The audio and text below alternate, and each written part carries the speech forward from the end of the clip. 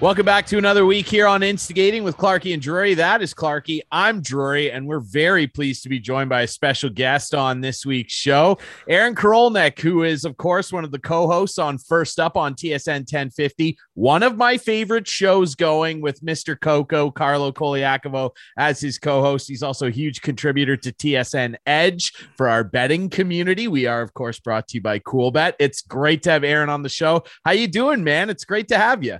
Fellas, I'm doing fantastic. What an introduction. Thank you very much, Ryan. I very much appreciate it. And it's great to be with you guys. So what are we talking about tonight? Let's get going. Absolutely. Well, there's tons to talk about. Let's talk a little about the Leafs first, Ryan. Well, yeah. Leafs first, always. Let's talk about the Leafs. I mean, his co-host is a former Maple Leaf, of course, That's Mr. Right. Colaiacovo. Let's talk about the Leafs. I mean, what's your impression of this team right now? Because I feel like they're still kind of hard to get a read on. We've seen them be good in the regular season the last few years. They've got plenty of young talent and some veteran savvy with guys like John Tavares, but they're still riding this weird up and down peaks and valleys. They can't seem to find consistency in their game. What's your impression of where the Leafs are at right now, Aaron? Well, I mean, the thing about the Leafs, and I'm sure you guys would agree with this, is that there's almost a paradox with this team in that regardless of if they're playing well, if they're playing poorly, the same conversation continues to emerge in spite of any type of performance, good or bad. Okay, but what's going to happen in April? And I think that's just a byproduct of the last 5 years, right? I mean, having not won a playoff series in this Matthews-Marner era, having not won a playoff series since 2004, since my man Carlo was a Toronto Maple Leaf, it's been a very long time. So the reality is the fan base is not going to really adjust their expectations, not going to adjust anything with regards to their perception of this team until we get to the playoffs and until this team actually wins a round. That being said, I think you look at kind of the highs and lows of the 13, 14 games they've already played. There's definitely been some lows. I mean, you think about the 4-game losing streak going down 2-0 to Chicago. The fan base was ready to set itself on fire, and rightfully so, after everything that we saw early on. But they seem to have righted the ship. And yeah, Clarky, you were part of that. I was one of them. Yep. I think there were a lot of people, myself included. It was tough to watch, and it looked like they just didn't care. And they have righted the ship. I mean, you win a bunch of games in a row, and the performance that we saw against the Flyers this week was very impressive. And it's just a matter of keeping it going, keeping it consistent over long periods of time. But at the end of the day, anything they do in the regular season, we saw it last year, gentlemen. I mean, on pace for 113 points in a full 82-game season. But who cares? They blew a 3-1 lead to Montreal, and we know the story that's emerged then. So it's a weird season for a team that I think has a lot of upside, but they're going to need to fulfill it, or it's just going to be yet another look at a team where you kind of shrug your shoulders and be like, well, that's pretty much what we expected.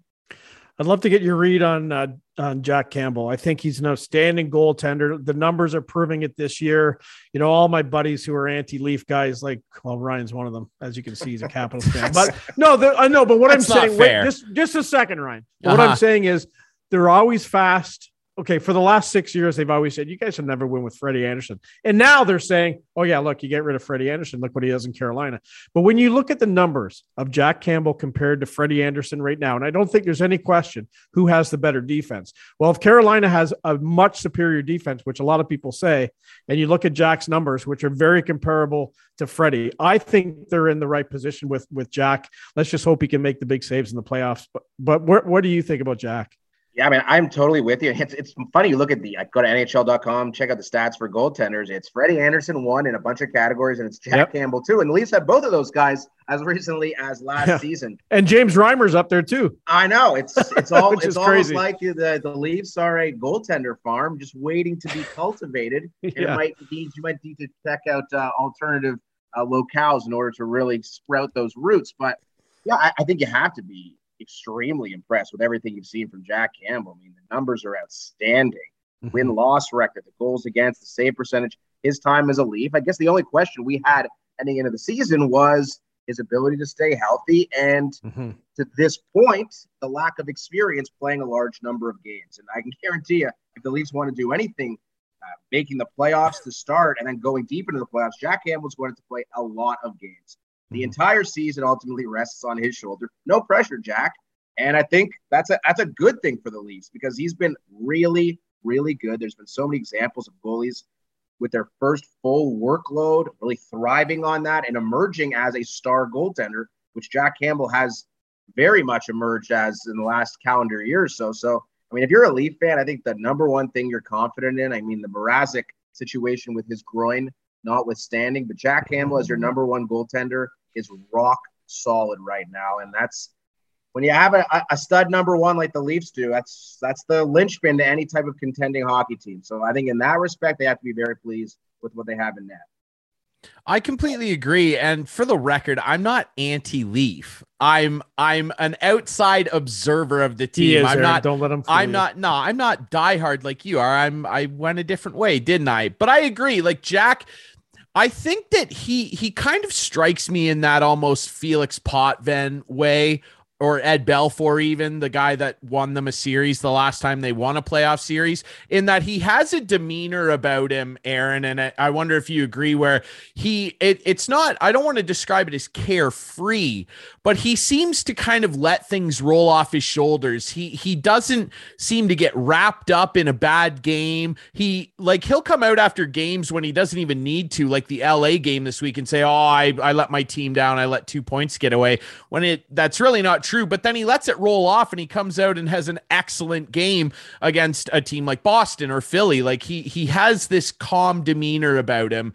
And I really feel like he can be the guy that can be successful because, look, we know goaltending is super important in the playoffs, and it doesn't always take a Dominic Hasek type guy to win you a cup. Cam Ward did it. No disrespect to Cam. He caught a 2 or 3 year heater, and it worked out very well for him. Antti Niemi, that first Blackhawks Cup. I mean, Antti Niemi's career petered out in San Jose, but he caught a heater for a couple years. You could even say the same thing about a guy like Tim Thomas, who hit a very high on his heater. But Jack seems to be in that same type of mold, Aaron. Is that kind of what you're getting an impression of? Could not agree more with you. I mean, even looking back to Montreal last year in the playoffs, Campbell had great numbers. I mean, you can't lay the blame at Jack Campbell's feet for. I mean, yeah, there were a couple of games, maybe a couple of goals, namely in Game 7 that he'd love to have back. But for the course of those 7 games, Campbell was a really quality option in net. He's an interesting cat. I mean, by all accounts, you hear from his teammates that he is absolutely beloved, the nicest human being on earth. And Ryan, you mentioned how he comes out, and you're so right. So many times over the last year or so, we've heard Campbell just come out and think, oh, yeah, that was me. That was my fault. We lost the game because of me and no one else. I take all the blame. It's my responsibility. And everyone's kind of like, no, man, that's not true. Like, why do you come out and say that? I don't know if that's a calculated measure on Campbell's part to maybe alleviate some of the pressure on his teammates and kind of carry the burden himself. Maybe that's something that aids him in kind of his mental game. I'm not sure exactly why that is, but clearly he's not affected by a poor performance. He is a guy who can turn the page, and we saw it as recently as this past week where did not have a good game against his former team in the LA Kings. I'm sure a game he would have loved to stand on his head and shut out his former squad, a team that didn't really give him a chance, and he was the backup there and was the Jonathan Quick show forever for the LA Kings. And he comes to Toronto and unfortunately doesn't have the greatest of performances. But then he goes out and shuts out the Flyers in the next game. So I think he's got a great demeanor, especially in a city like Toronto where the pressure is always ramped up to another level. So I think the Leafs have themselves a damn good goaltender for the present. And, the conversation that's emerged with Campbell, what's going to happen with his contract? Welcome to Toronto, where you can't always have nice things unless they're signed to long-term contracts. Exactly. Hey, let's move out in front of the goaltenders, talk about the defense. I know something very close to Carlo and you in the mornings. Is this team good enough to carry on with the group they have? I mean, with the 7 they have with that Hall and Dermott roll in and roll out on who knows how much of a basis that'll happen on, but they're up against the cap. They're tough. How can they add something? Do you think they need to at the end of the day? I mean, I think they do. And I think when you look at the playoffs, and we'll see how it ultimately plays out, but they have their 7. Yeah. They have Riley and Brody and Muzzin and Hall. It's been Liljegren and Sandin playing in the third pair. And recently Travis Dermott, I guess in the last game, Travis Dermott's been their 7. But I just don't see it happening. The Leafs could go into a playoff series with Liljegren and Sandin as their third pair. I would guess that there would be some veteran experience added into the lineup. You think about moves that teams have made in the past couple of years. I think about Tampa acquiring David Savard to play in their third pair. That has worked out so well for them last year. And just that's something that always happens near the trade deadline. Teams looking to add depth on defense. And hopefully I'm wrong. Hopefully Liljegren and Sandin continue their development. I think both have acquitted themselves so well this year. I've been very pleasantly surprised with both of their performances.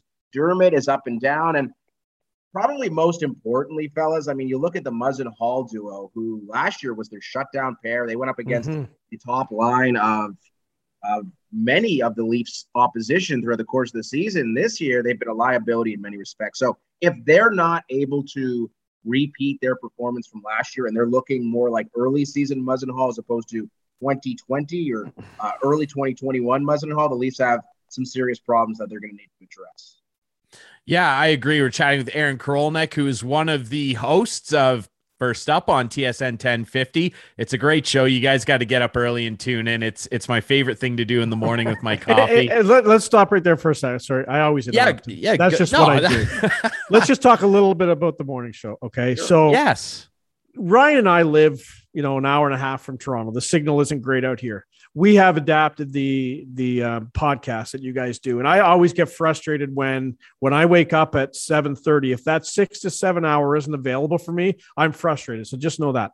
Okay. And when last year, when you were producing, it was always there. When you were off, sometimes it didn't seem to be there. So it was like, Aaron's not in, what's going on? Anyway, so it's really changed, but do you guys talk about how people consume radio content nowadays and really put an effort into guys like Ryan and I, who maybe the signal isn't great, but we still love to hear that Toronto content?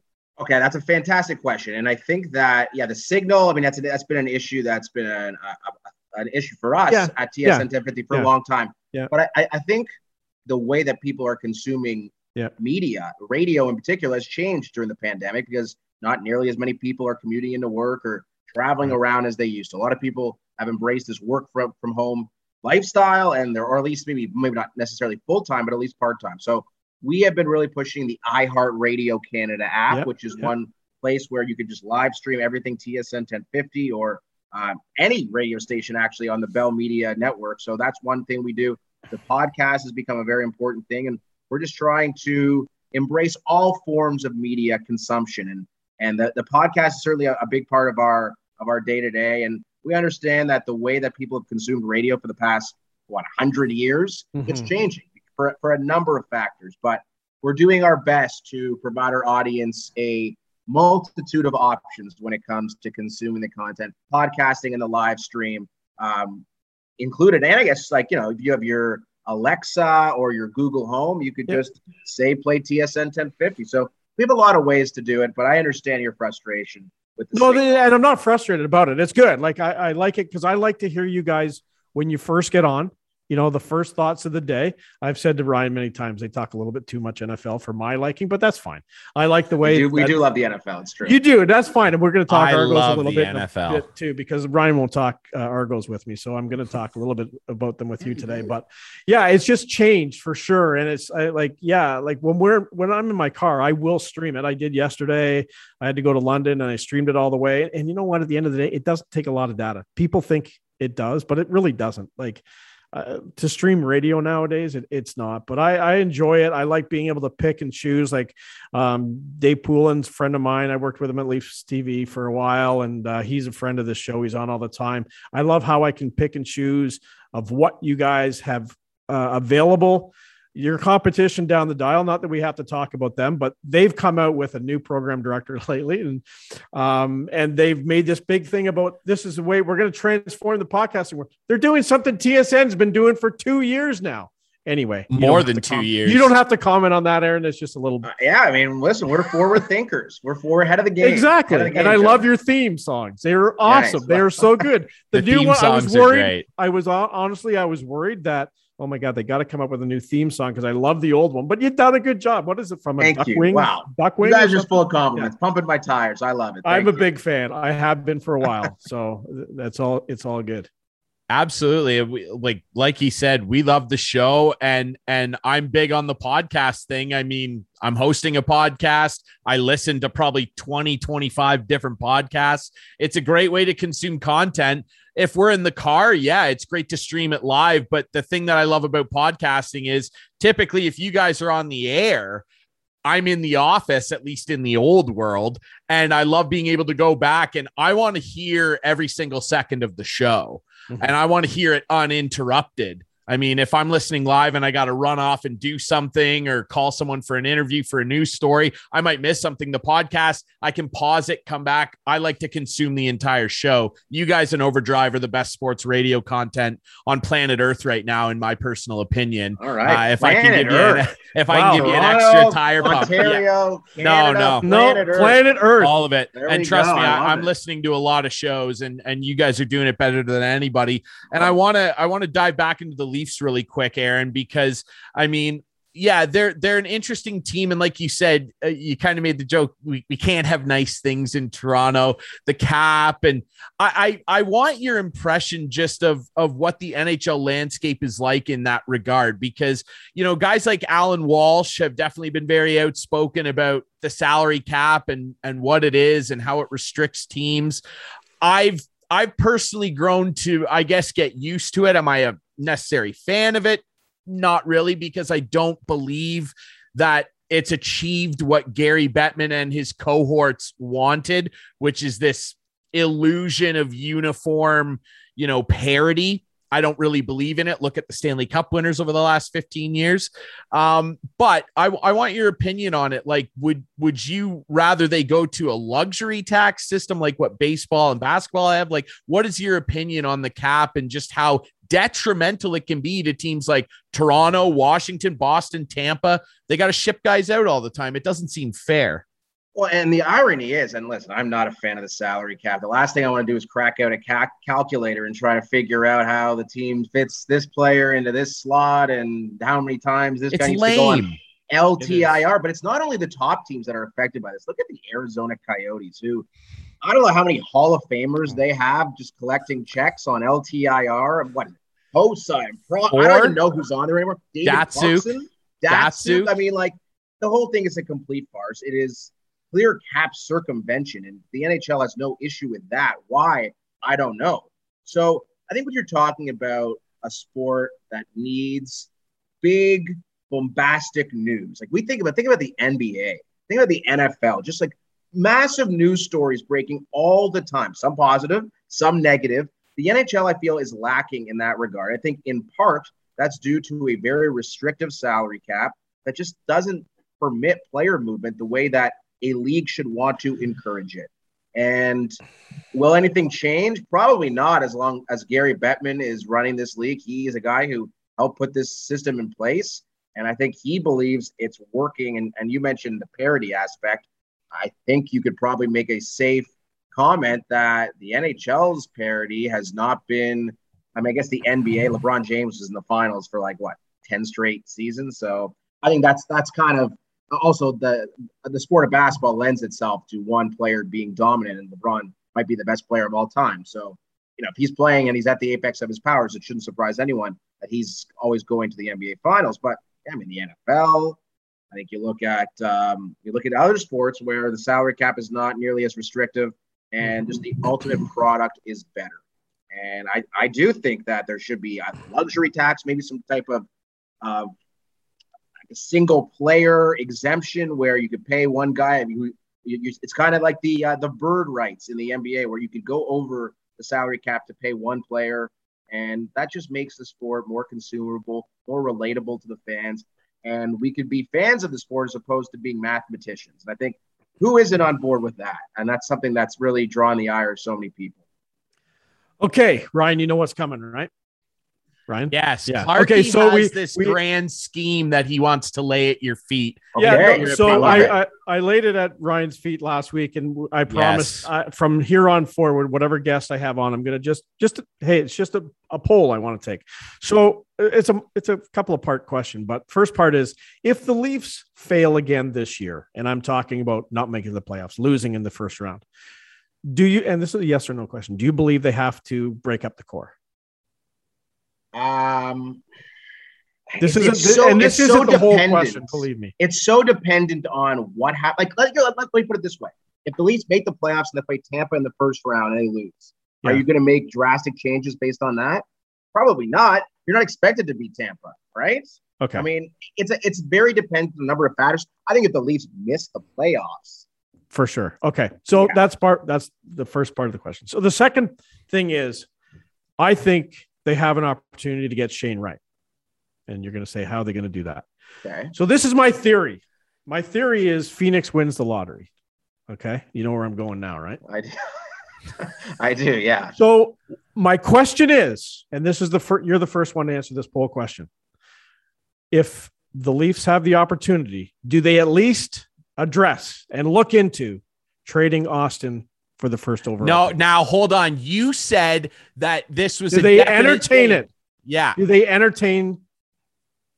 No, I don't think so. Thank you. I don't think so. I don't think so. Here's 1-0 on Ryan's side. No Austin Matthews may be the great, and I guess we're talking about the. And he's got Alex 2 years Ovechkin. left on his contract. Remember? He does, and listen, I can't pretend to know what Austin Matthews thinks about his future in Toronto. Does he want to go to Arizona? Does he want to stay and play in Toronto the rest of his life? Right. Here's what I can tell you about Austin Matthews. I guess Alexander Ovechkin aside, I think he's the greatest goal scorer in the NHL right now, and I think that's pretty safe to say. Certainly at even strength. He's an absolutely ridiculous talent. And Shane Wright may very well be as good as Austin Matthews. Maybe he's like Nico Hischier. I don't know. None of us know, but by all accounts, you're right. By all accounts, all the scouts say that Shane Wright is the next one. Maybe not McDavid, maybe not Crosby, but maybe not Austin Matthews, but he's going to be a hell of a player. I have family in Kingston. I mean, the numbers of emails that I get about Shane Wright, just like I almost like, okay, I get it. He's amazing.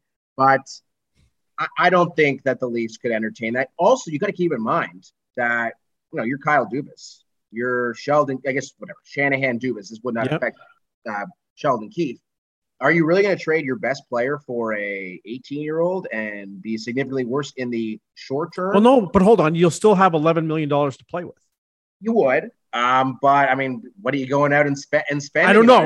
Is anyone close? I don't know. To Austin? Ding. Oh, no one's close to Austin Matthews. No, so John Klingberg is a free agent, right? So you're going to go out and pay John Klingberg $9 million? No, I guess. No. But it's a difficult one. I understand the if you use that on TSN, you got to give me credit. That's all I'm asking. I mean, it's an interesting. I mean, we'll see how the season progresses. I mean, if the season goes completely off the rails, there will be tank for Shane Wright, or maybe look at but they don't. Bedard but the Leafs wouldn't tank for Shane Wright. No. They could make a trade to get him. That's all I'm correct. Saying, and that's all I was asking. Would they entertain it? It is an interesting thought, but it's one that, I mean, when you have a generational player, do you trade him for a potential generational player? Yeah, I agree. And maybe they have an indication if he's going to re-sign here. But if you lose him, I don't know. Well, and I appreciate you siding with logic, Aaron. That's okay. Team Drury up 1-0. And listen, right. Aaron, I'll tell you what I said to Clarky on our last episode. This is essentially how I beat this proposal down.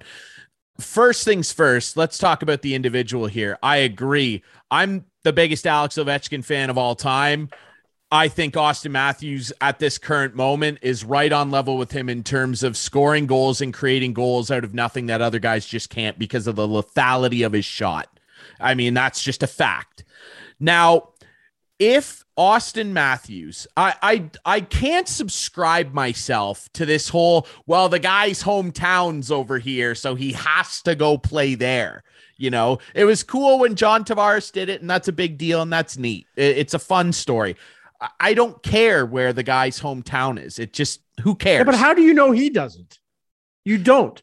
Okay, but fine. Was Carlo thrilled to be drafted by the Maple Leafs? I bet he was. I bet he was, yes. And it's a special thing, and it's neat. But if somebody else is going to pay you more and give you an enhanced role somewhere else, I mean, is home that big of a deal? To some guys, it might be. And maybe it is to Austin Matthews. But my point there was, if Austin Matthews legitimately in 2 years' time, because they're not going to be any better than they are now. As a matter of fact, I don't even think they'll be in Arizona. If he in 2 years' time says, I'm leaving the Toronto Maple Leafs and I'm going to go home to dearly beloved cactus-laden Arizona to play for the Coyotes, fine, but I don't ever want to hear again from Austin Matthews in an interview, anything, that he cares about winning. Ever. Because if he goes to Arizona, it's all about money, and I don't ever want to hear the W word come out of his mouth for the rest of his career, because that's a farcical lie. And I don't think that that's what this guy's about. I think he cares about his legacy. I think he cares about what people think about him as a player and a person. And I'm sorry, Arizona just isn't in the cards if you care about winning. The other thing I'll say is, if he leaves on a free agent deal, he's going to command, probably given wherever the cap falls, at least $13 million a season, probably. I think we're probably maybe on the same page there. $12.5, $13 million on a raise. Arizona doesn't spend money. Gary will give them the money. No, they won't. They don't spend money. They'll think he's their answer. We don't have to get in Chris this Pronger again. We don't have to get in this again, Ryan. Well, we've gone through this already. Yeah, okay? And you guys are like a bickering married couple. I love it, and it's all about Austin Matthews, a hypothetical in 2 years. That's right. Will he leave the Leafs? Yeah, I know. It's more this year. Trading him this year, but okay. Before we go any further, hold on, Ryan. What is behind you? What is that? It's the bull and the bear. I'm a stock market the stock enthusiast. thing. Okay, got it. It's pretty cool, actually, don't you think? I mean, it is very cool. It's great. Yeah. Vacuum cleaner there as well. I was vacuuming earlier, believe it or not. I'm a very clean person. I decided I need a little vacuum to get it going. And then, okay. The bull and the bear right there. Okay, good. Bull and the bear. Very good. I love it. And that's apropos given our conversation here, because you're trying to diminish the stock of Austin Matthews. And what do you think of crypto coin? What do you think of crypto? Well, that's a very broad question. I mean, would you invest in it? Would you invest in I'm invested in some cryptocurrency. Ethereum? Yes. People are telling me I have some Ethereum. I have some Bitcoin. I've got it all, really. Okay. I got some friends who are deep into it, far more so than I am. And let's just say there was some FOMO about a year back, and I had to indulge as well. And it's been working out very well. Good. But that could all change tomorrow when it comes to zero. So who knows? Yeah. Okay. Yeah, you never know. You could be cashing it all in or buying a Tesla. You never know. All right, let's move on from if you're okay, Clarky, can we move on from the Leafs? We can. Yeah. Okay. Yeah. Let's talk about the Blue Jays. I want to cover all the Toronto sports scene, because I know you guys have been talking about it as well. And Overdrive's been touching on a lot. Obviously, we're heading into the winter meetings, the GM meetings. A lot of talk, obviously, circulating around Marcus Semien, who I think we're reserved to the fact that he's likely gone, wants to go back out west. Seattle's a player. Robbie Ray, though, I'd love your opinion on Robbie Ray, because I heard a number of guys on the station coming on and talking about how this could be an issue of years. And if he wants to push it to 5, maybe you do that, but anything 6 and over, it's not worth it. What is your opinion on the level of urgency in terms of the Jays keeping Robbie Ray, who we think should be the Cy Young winner? Yeah, Robbie Ray is going to win the Cy Young Award. I think they announce it next Wednesday, I believe, or on November. I believe it's November 17th that they announce the American League Cy Young, and Robbie Ray is going to win it, deservedly so. That being said, would I be keen on giving Robbie Ray a deal, $25 million over 6 years, if I'm the Jays? And listen, I know, going back to the salary cap conversation, that is not applicable to Major League Baseball. The Jays could spend as much as they want. They're owned by a $25 billion corporation that is in the throes of a serious battle at the top of the hierarchy. Nevertheless, I wouldn't be overly keen on giving Robbie Ray $150 million over 6 years. I really wouldn't, especially considering I think the Jays are actually in pretty good shape as far as their starting pitcher group without Ray. And they're going to have to pay Barrios, who's going to get a big ticket. He's awesome. He's younger than Robbie Ray, has less mileage as well. So if you go in, let's just say hypothetically, Robbie Ray walks, Semien walks, it's a lot of money you have to throw around, and how you decide to utilize that cash. I mean, that's up to Ross Atkins and Mark Shapiro, but you start off with Barrios, you start off with Ryu, you start off with Manoah. Those three comprise a damn good three in the American League and the National League. I don't care where you are. Maybe you could add a top quality fourth starter, or maybe it's Nate Pearson. Maybe you bring back Steven Matz. But I think the Jays, with or without Robbie Ray, are in good position as far as their starting pitching goes. I mean, depth is of the utmost importance. We've seen that time and time again over the course of a Major League Baseball season. But that being said, I think they're in good shape, and I don't think that they should be looking at Robbie Ray as a do or die situation. I think they can find ways to spend and allocate their money. The replacement for Semien is really important. He hit 45 home runs last year. So if you're just going to lose that and slide in some other dude who might hit 15, I mean, that's a significant drop off. So there's a lot of issues they have. That being said, I mean, if you're the Jays right now, I mean, I think you're hitting a crescendo as far as your fan base goes. We'll be rocking and rolling with hopefully full capacity events. I mean, who the hell knows in our world these days? But by April and May, and the dome will be filled, and you would go build up a lot of buzz as a top World Series contender. I think you can't underrate the financial wherewithal that could bring to your organization as well. So if I'm the Jays, I'm extremely, extremely competitive on Ray, on Semien, but at the same time, you can be competitive while not being stupid. I think probably giving Robbie Ray a 6-year deal is probably something you look at in 2 years down the road. You're like, whoops, that was really dumb. And if we don't have a World Series ring to show for it, then that's a big time mistake, because while there's no salary cap, there's also budgets that these baseball teams, especially the Blue Jays, have to live by. So it's a difficult spot for Ross Atkins, but I'm confident based on everything that I've seen, he'll make the right decision.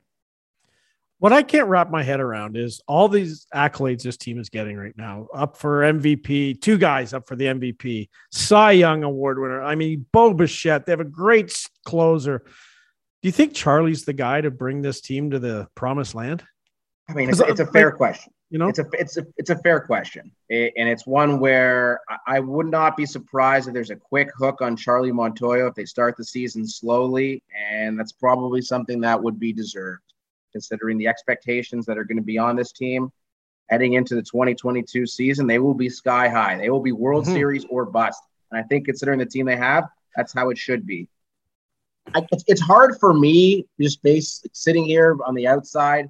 And there was a ton of times we were critical of Montoyo's decision-making with the bullpen or certain managerial decisions. I do think he will be the guy next year because he is under contract. Yeah. Beyond that, I suppose we'll have to find out.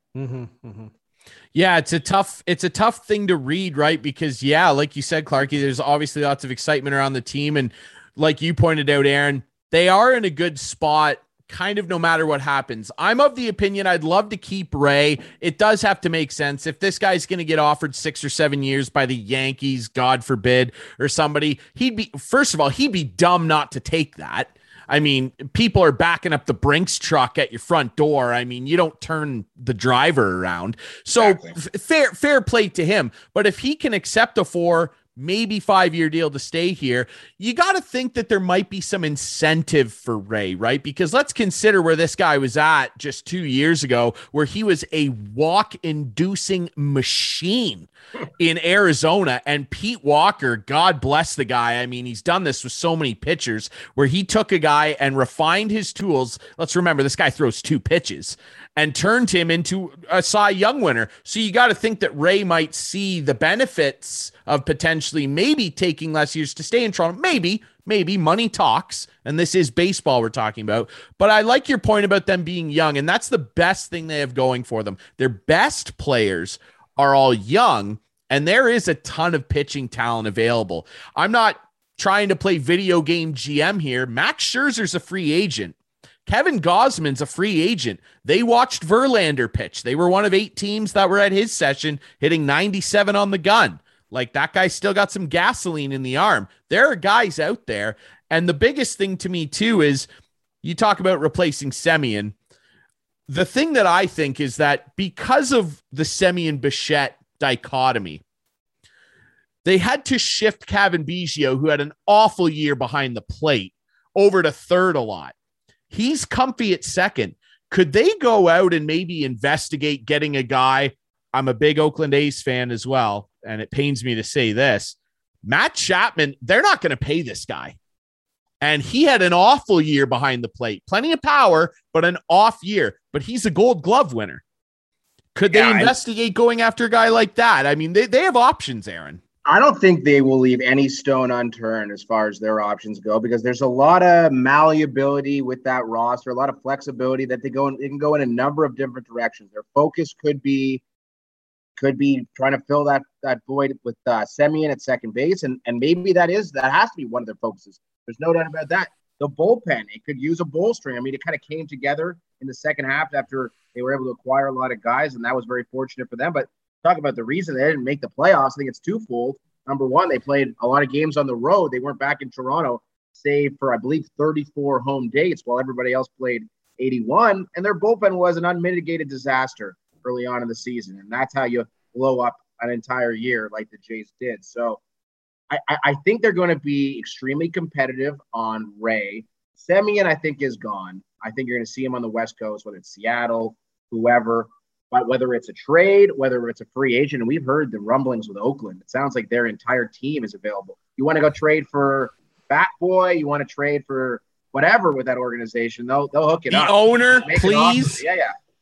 Just hook it up. We'll just write a check and we'll send it over via FedEx. So that's how it looks to me via Oakland. And I think, that's how they need to explore. And that's, from my understanding, based on everything that I've read and I've talked to people about, that's how they're approaching this offseason, which I think is a very good thing.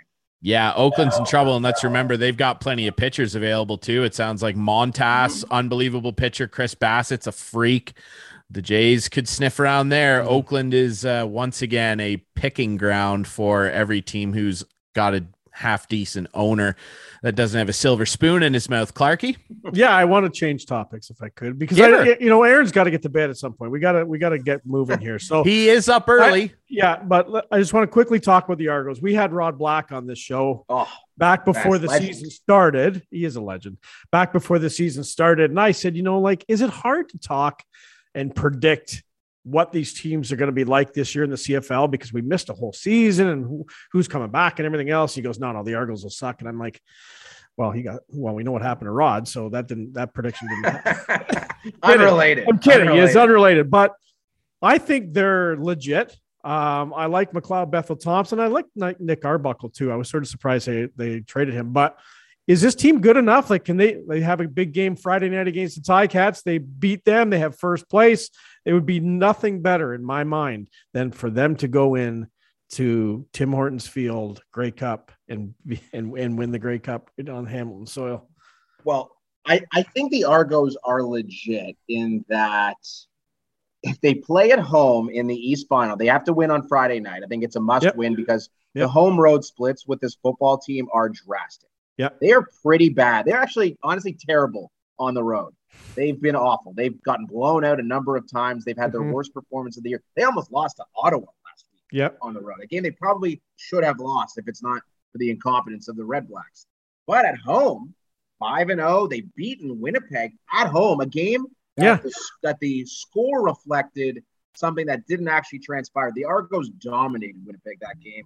It was one where there was a pick six, a fumble recovery for a touchdown for Winnipeg. Their offense did nothing against the Argos. So I think if the Argos can win Friday night, host the East Final, you get to a Grey Cup. I mean, if 2017 taught us anything, the Argos taking on a Calgary Stampeders team, that was way better on paper.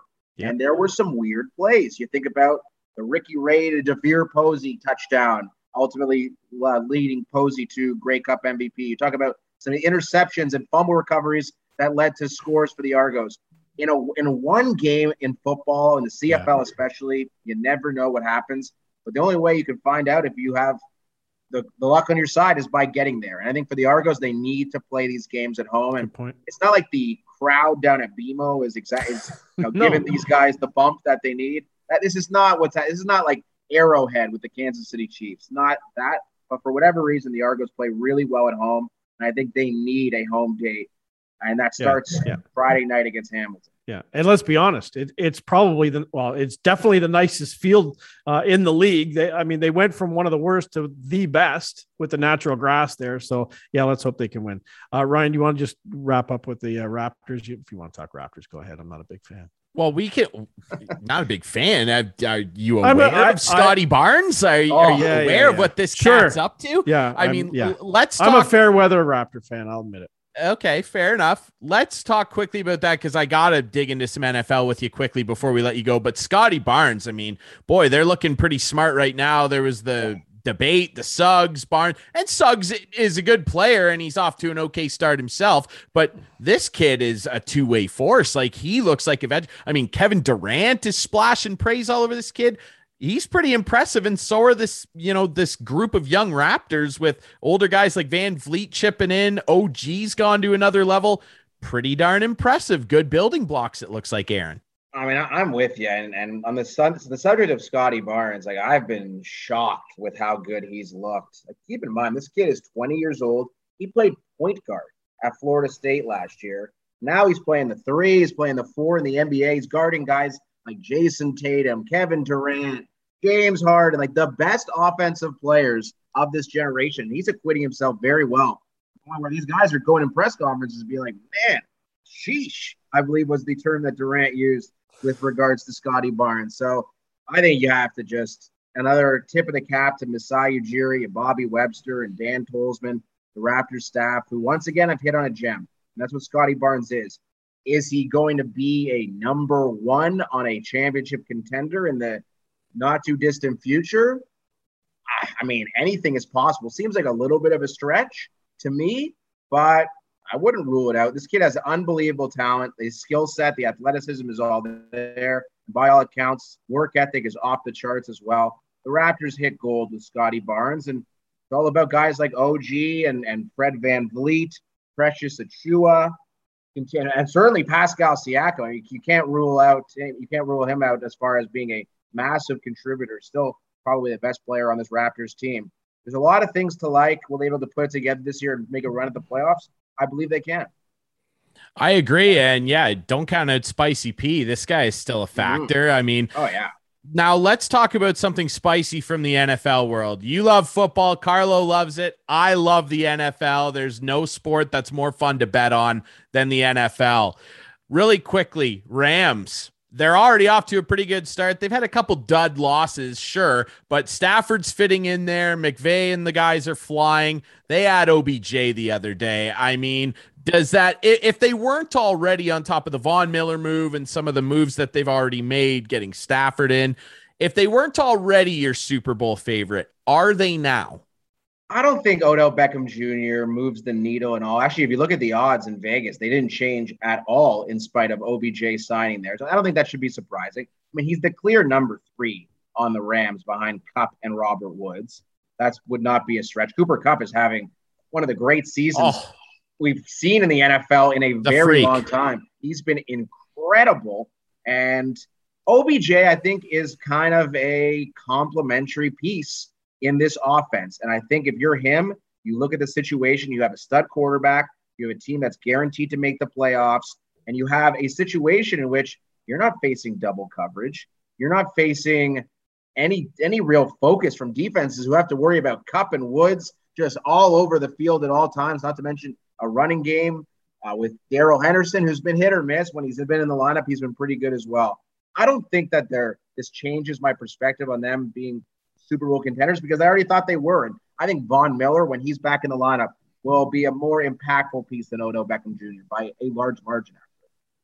I agree with that completely. And Von Miller has led a team to a championship. And in that Super Bowl, he was a freak. He was absolutely immense. Amazing. He ate Cam Newton for lunch that year. It was unbelievable.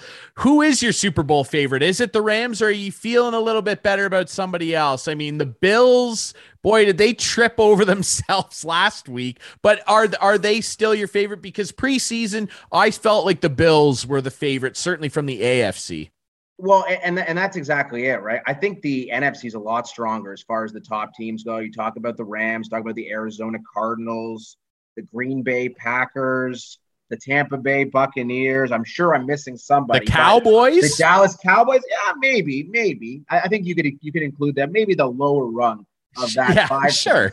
Yeah, but I mean, like the NFC has some top contenders. But in the AFC, I think the Bills are there in spite of losing to Jacksonville, which eliminated me in my survivor pool, which is still very that's gutting. Come on, Buffalo. And maybe Tennessee, maybe Baltimore, but I think ultimately the Bills are the class of the AFC. And I think they will represent the AFC. It's funny, I don't even mention the Kansas City Chiefs anymore because they don't deserve to be mentioned in that discussion at this point. But that change by season's end, I think that's certainly a possibility. But because I have not liked what I've seen from this team offensively, forget what we've seen defensively, which is complete ineptitude from them this year. I mean, they've been terrible defensively, but Mahomes, Tyreek Hill, Kelsey, I mean, I think it says a lot to me that Odell Beckham Jr., who was rumored to be honing in on Kansas City amongst other teams, decided not to go there. Maybe that's a little foray into how he views the KC Chiefs for the next 8 games or so leading into the playoffs. Yeah, you can't count those guys out, but we've seen teams like that stumble before, and they are stumbling right now. But I agree, the Bills are still the class of the AFC, and Aaron Korolnek is the class of morning show hosts in Toronto Sports Radio. Wow. Listen to First Up on TSN 1050, guys. It airs Monday to Friday, 6 to 10, with this man, Aaron Korolnek, and his co-host, Coco Carlo Koliakovo. It's a brilliant show. I mean, you're missing out, especially if you live in Toronto, if you're not listening to the show. And Aaron, we really, really appreciate this, man. You've given us a ton of your time, and we would love to have you back, man. Gentlemen, anytime. Thank you so much for the kind words, and I really appreciate the invitation. It's been great to be on. Happy to join whenever you guys need me. Absolutely, man. Hey, we really appreciate this. Thanks for doing this, brother. My pleasure. Take care, fellas. Back here on Instigating with Clarkey and Drury, and we really, really appreciate our buddy Aaron Korolnek from First Up on TSN 1050 for joining us. Boy, I love when those guys. Yeah, sorry. Go ahead. No, well, I was just going to say, I mean, we must be doing something right in the early life of this show, Clarkey, because we reach out to guests and are like, hey, can you come on for 10, 15 minutes? And all of a sudden an hour goes by. Well, and yeah, but they don't want to say, yeah, as a guest, they're not going to say, hey guys, I got to go. Right? No, yes, well, so we need to tell people they're going to be on a half hour. They're going to be on a half hour. But anyway, for sure. Yeah. But again, it's great to have people like that on, and Aaron is, I mean, he's just crushing it. Like, yeah, we certainly pumped his tires, like he kind of jokingly said. It's a good story. It. He does. He's good on the air. He's good. It's a good story. He knows his stuff. He's good. When Michael Landsberg was on holidays before and everything, he was like, they would bring in Mark Rowe, nothing against Mark Rowe, but you have Aaron. He's a beauty. You have Aaron right there, and Aaron's part of the show. Yeah. So it's good that a guy like that got recognized, and they gave him the gig. It's good. It is good. It's a positive story, and I feel like that station in particular, in terms of sports content, is doing a great job of making the ancillary people around a show part of it. You feel like everyone's part of it. Like they got 20 Fingers on there now, who's hilarious. I mean, look at what happened with Al's brother. Like that guy's hosting Lunch now. Hosting Leafs Lunch, yeah. Huge part of Overdrive for years. I mean, Mr. Charcuterie Board, it's it's awesome. It's good. Aaron's fantastic, and he's doing a great job. He's a great conversationalist first and foremost, and second of all, most importantly, you can tell he knows what he's talking about. So he's awesome. You know who doesn't know what they're talking about, or at least generally what they're doing, in my opinion, Clarkey? Referees. And I mean, this is stretching across all sports here. I'm not even necessarily talking about one particular sport, but I will bring up that recent example this week. Everyone saw what happened on Monday Night Football. Tony Correnti made a fool of himself, in my personal opinion. And I honestly, I'd go so far as to say he brought a stain on the game. I really feel that way. Explain what he did, Ryan. Tony Correnti on Monday night, we're talking Pittsburgh Steelers at home to the Chicago Bears, and the Bears are making an unbelievable comeback. Like Justin Fields comes alive in the second half. Things are moving and shaking. Ends up being a very close game. It screwed up my prop bet, and it's going great. And one of the Bears players, whose name is escaping me right now, made an unbelievable play, big sack, fourth down. They're going to get the ball back and potentially come back and win a game in unbelievable circumstances. The Pittsburgh Steelers, when leading by at least 14 points in the second half at home, have never lost. They've tied 3 times in their history, which is unbelievable. And Chicago's like on the verge of potentially putting a 1 in that loss column. The player makes a great sack, and the taunting rule comes into effect. He, I guess, took a couple steps toward the Pittsburgh sideline. And then on his way off the field, Tony Corrente, this is what I want your opinion on. Do you think refs should start? This is a conversation that's been bandied about for a few years now. Do you think refs should start having to do press conferences after controversies? Absolutely. Because Tony Corrente, if he didn't hip check that guy, or in the very least, he saw him come in and he backed up into him, no question. And I want an explanation. I want him to take center stage and explain to the masses what the hell was going on there. Because listen, I don't want to sound defamatory here, but this is going to sound defamatory, and I apologize to whoever this may offend. But listen, when something like that happens, listen, I mentioned that scoreline screwed up my prop bet because the spread was 3.5 on our friends Cool Bet that sponsor this great show. Spread was 3.5. They won by 2. Right now, when things like that happen and you see a weird, innocuous instance like what we saw with that ref, things start to come into your mind of, that's pretty interesting because now Pittsburgh kept the ball. They get a field goal. They win this game and the spread is affected. The first thing I thought of, and this is what's going to sound defamatory, is that NBA ref that got caught fixing games. That's the first thing I thought of. And can you blame me? Like, you see some of these instances with officials over the years. Soccer is one of the most corrupt sports on planet Earth. I mean, you look at some of the things, you could spend hours in a rabbit hole on Google looking into things that happen down in the Brazilian league, South America. Like, it's shady business. You know, there's death threats involved. I mean, soccer's a whole animal. It's my feeling, like, and I know where you're going with it, but no, yeah. Wouldn't you think there would have been other opportunities that really affected the outcome of a play to be able to throw a flag or not, to affect the outcome if that's what he was really trying to do? You know what I mean? Like, a guy running off the field after a play is done isn't changing the play.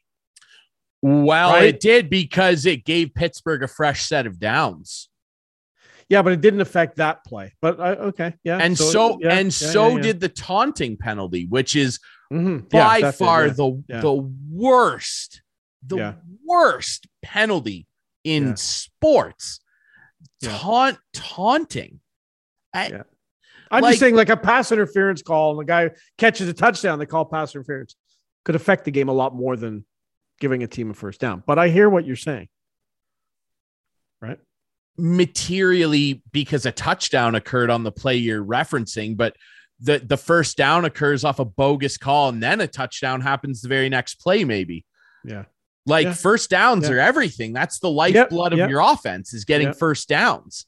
Yeah. And the other problem I have with it is that if you're holding as a league players to such a high standard with things like fines, and you can get into the nitty gritty of how ridiculous or fair some of the fine systems are, whatever, you're expecting the players on the field, in this case, the ice, the hard court, whatever, to be at a high standard.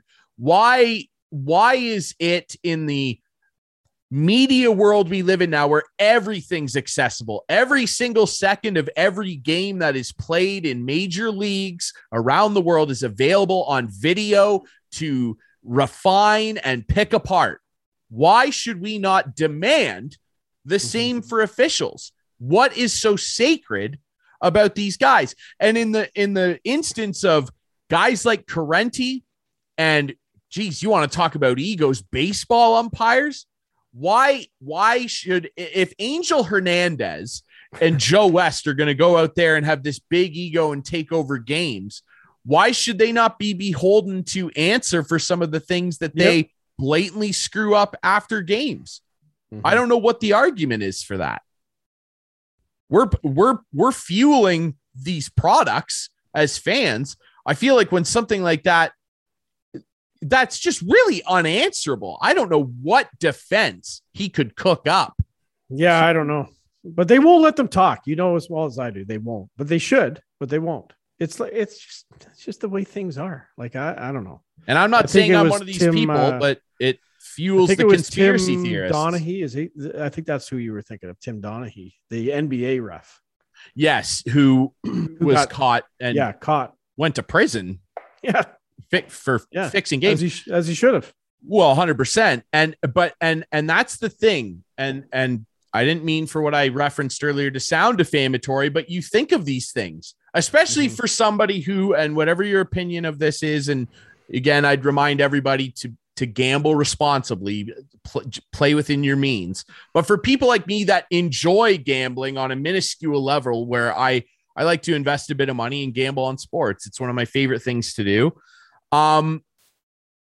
When you see something like what happened with Tim Donaghy happen once, inevitably for the rest of time, you're going to go, well, that can't be the only one. And then you see something like that happen and you go, it's an eyebrow raising. Oh, stuff, yeah. That's a Jim Carrey eyebrow. That's a Dwayne The Rock Johnson eyebrow. I can't do it like The Rock, but absolutely. It makes you think. Yeah.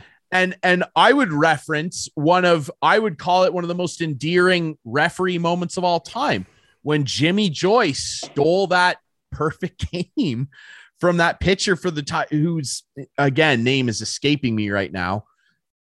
Jim Joyce came out the next day in tears and said, I screwed up. And everybody forgave Jim Joyce. Everyone was like, he came. What a good man to come out and say that. I mean, you throw a perfect game that changes your life forever. They should have given it to him. I agree with that. I mean, it breaks the moment, which is part of the whole. You know what I mean? Like, it destroyed a significant moment in sports history. A perfect life. That guy's life. Like, absolutely. Crazy. Absolutely. Crazy. But Jimmy Joyce had the stones to come out of his own volition. For sure. And he came out and said, I feel terrible. Like, and everybody applauded him for it. And I think people love hating on the refs.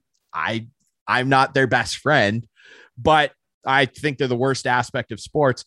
But we should get our friend Brian Lewis on and talk about this one day, and maybe Jim Cressman as well. Oh God, we could do a little officiating. We could do a little officiating round table. That'd be fun.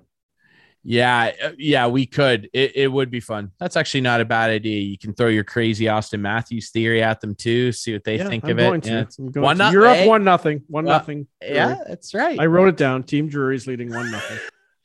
It's okay. A team I didn't even ask to be on. There's lots of time left. Hey, this show, of course, brought to you by the Listowel Squash Court. The ladder's going on as we speak. Yes. 2 victories for Clarkie this week. 2. Ooh. Moved up 6 spots. Look out. What's that put you at 12? If my math's right? It's something like that. It's something like 12. We'll call it 12. I'm moving up. Going around the clock. He's moving up. Haven't lost. Unbelievable. He's 2-0. Yes, check out our friends Listowel Squash Courts. They're on Facebook. You can book times very easily. It's a great facility. Go check it out. Join Clarkie's Men's League. Get involved. I mean, it's a great game. Go check it out. They're awesome over there. Our buddy Alan will hook you up. All right. We are brought to you, as always, by CoolBet as well. They've got a lot of great promotions going on right now. Remember, gamble responsibly. Gamble within your means, folks. But if you want to lay some heat down, NFL's rocking and rolling. The NHL, I've won some money on hockey recently. Love that. Get involved with our friends from CoolBet. It's easy to get an account and get rolling. Clarkie. 11th. You're right. I'm 11th. You're 11. Okay, I said 12, but hey. It's all good. 11. That's one better. Let's give you credit. Yeah. I'll print Steve Sabrin, by the way. Oh, our friend Steve Sabrin. Got to get going. He's taking a little break. He's down 23rd, but he will move his way up fast. How many guys are in this league really quick? 25. 25. And it's still by far, like, not even close. It's still Jacob's ladder, just so you know. Right. Okay. Jacob's it's not lost. Still Jacob's ladder. That's good. Yeah. Steve's got to catch that cat scratch fever and get rocking and rolling and climb his way up the pole here. Alan MacArthur, the owner of the courts and our friend, he's 7th. So he's very close to my to a challenge from Clarky. It's coming. I'd actually pay to see that. I would actually gamble some money. You don't even have to pay to see it. You can come over and you can watch it. Okay. Yeah, I'll do that. I will tell you when we're playing. I love it. Yeah. All right. Deal. Awesome. It'll be hopefully sometime next week, as long as I win my next match. Beautiful. Fingers crossed. I can't wait to see a Clash of the Titans on Jacob's Ladder at the Listowel Squash Courts. All right. We're also brought to you by CoolBet. We appreciate their support. We appreciate your support. We're on Facebook. We're on Twitter. Share our show on social media. Follow us. We're on all the best podcast apps where you can grab the show and listen anytime you want. Hey, we're on YouTube as well. If you want to watch us scream and yell at each other and instigate each other, that's the spirit of the show. Thanks to Aaron Krolnick from First Up on TSN 1050. We'll be back next week with more instigating with Clarky and Drury. Stay tuned. Argos. I was scared for a second. Tune in next week.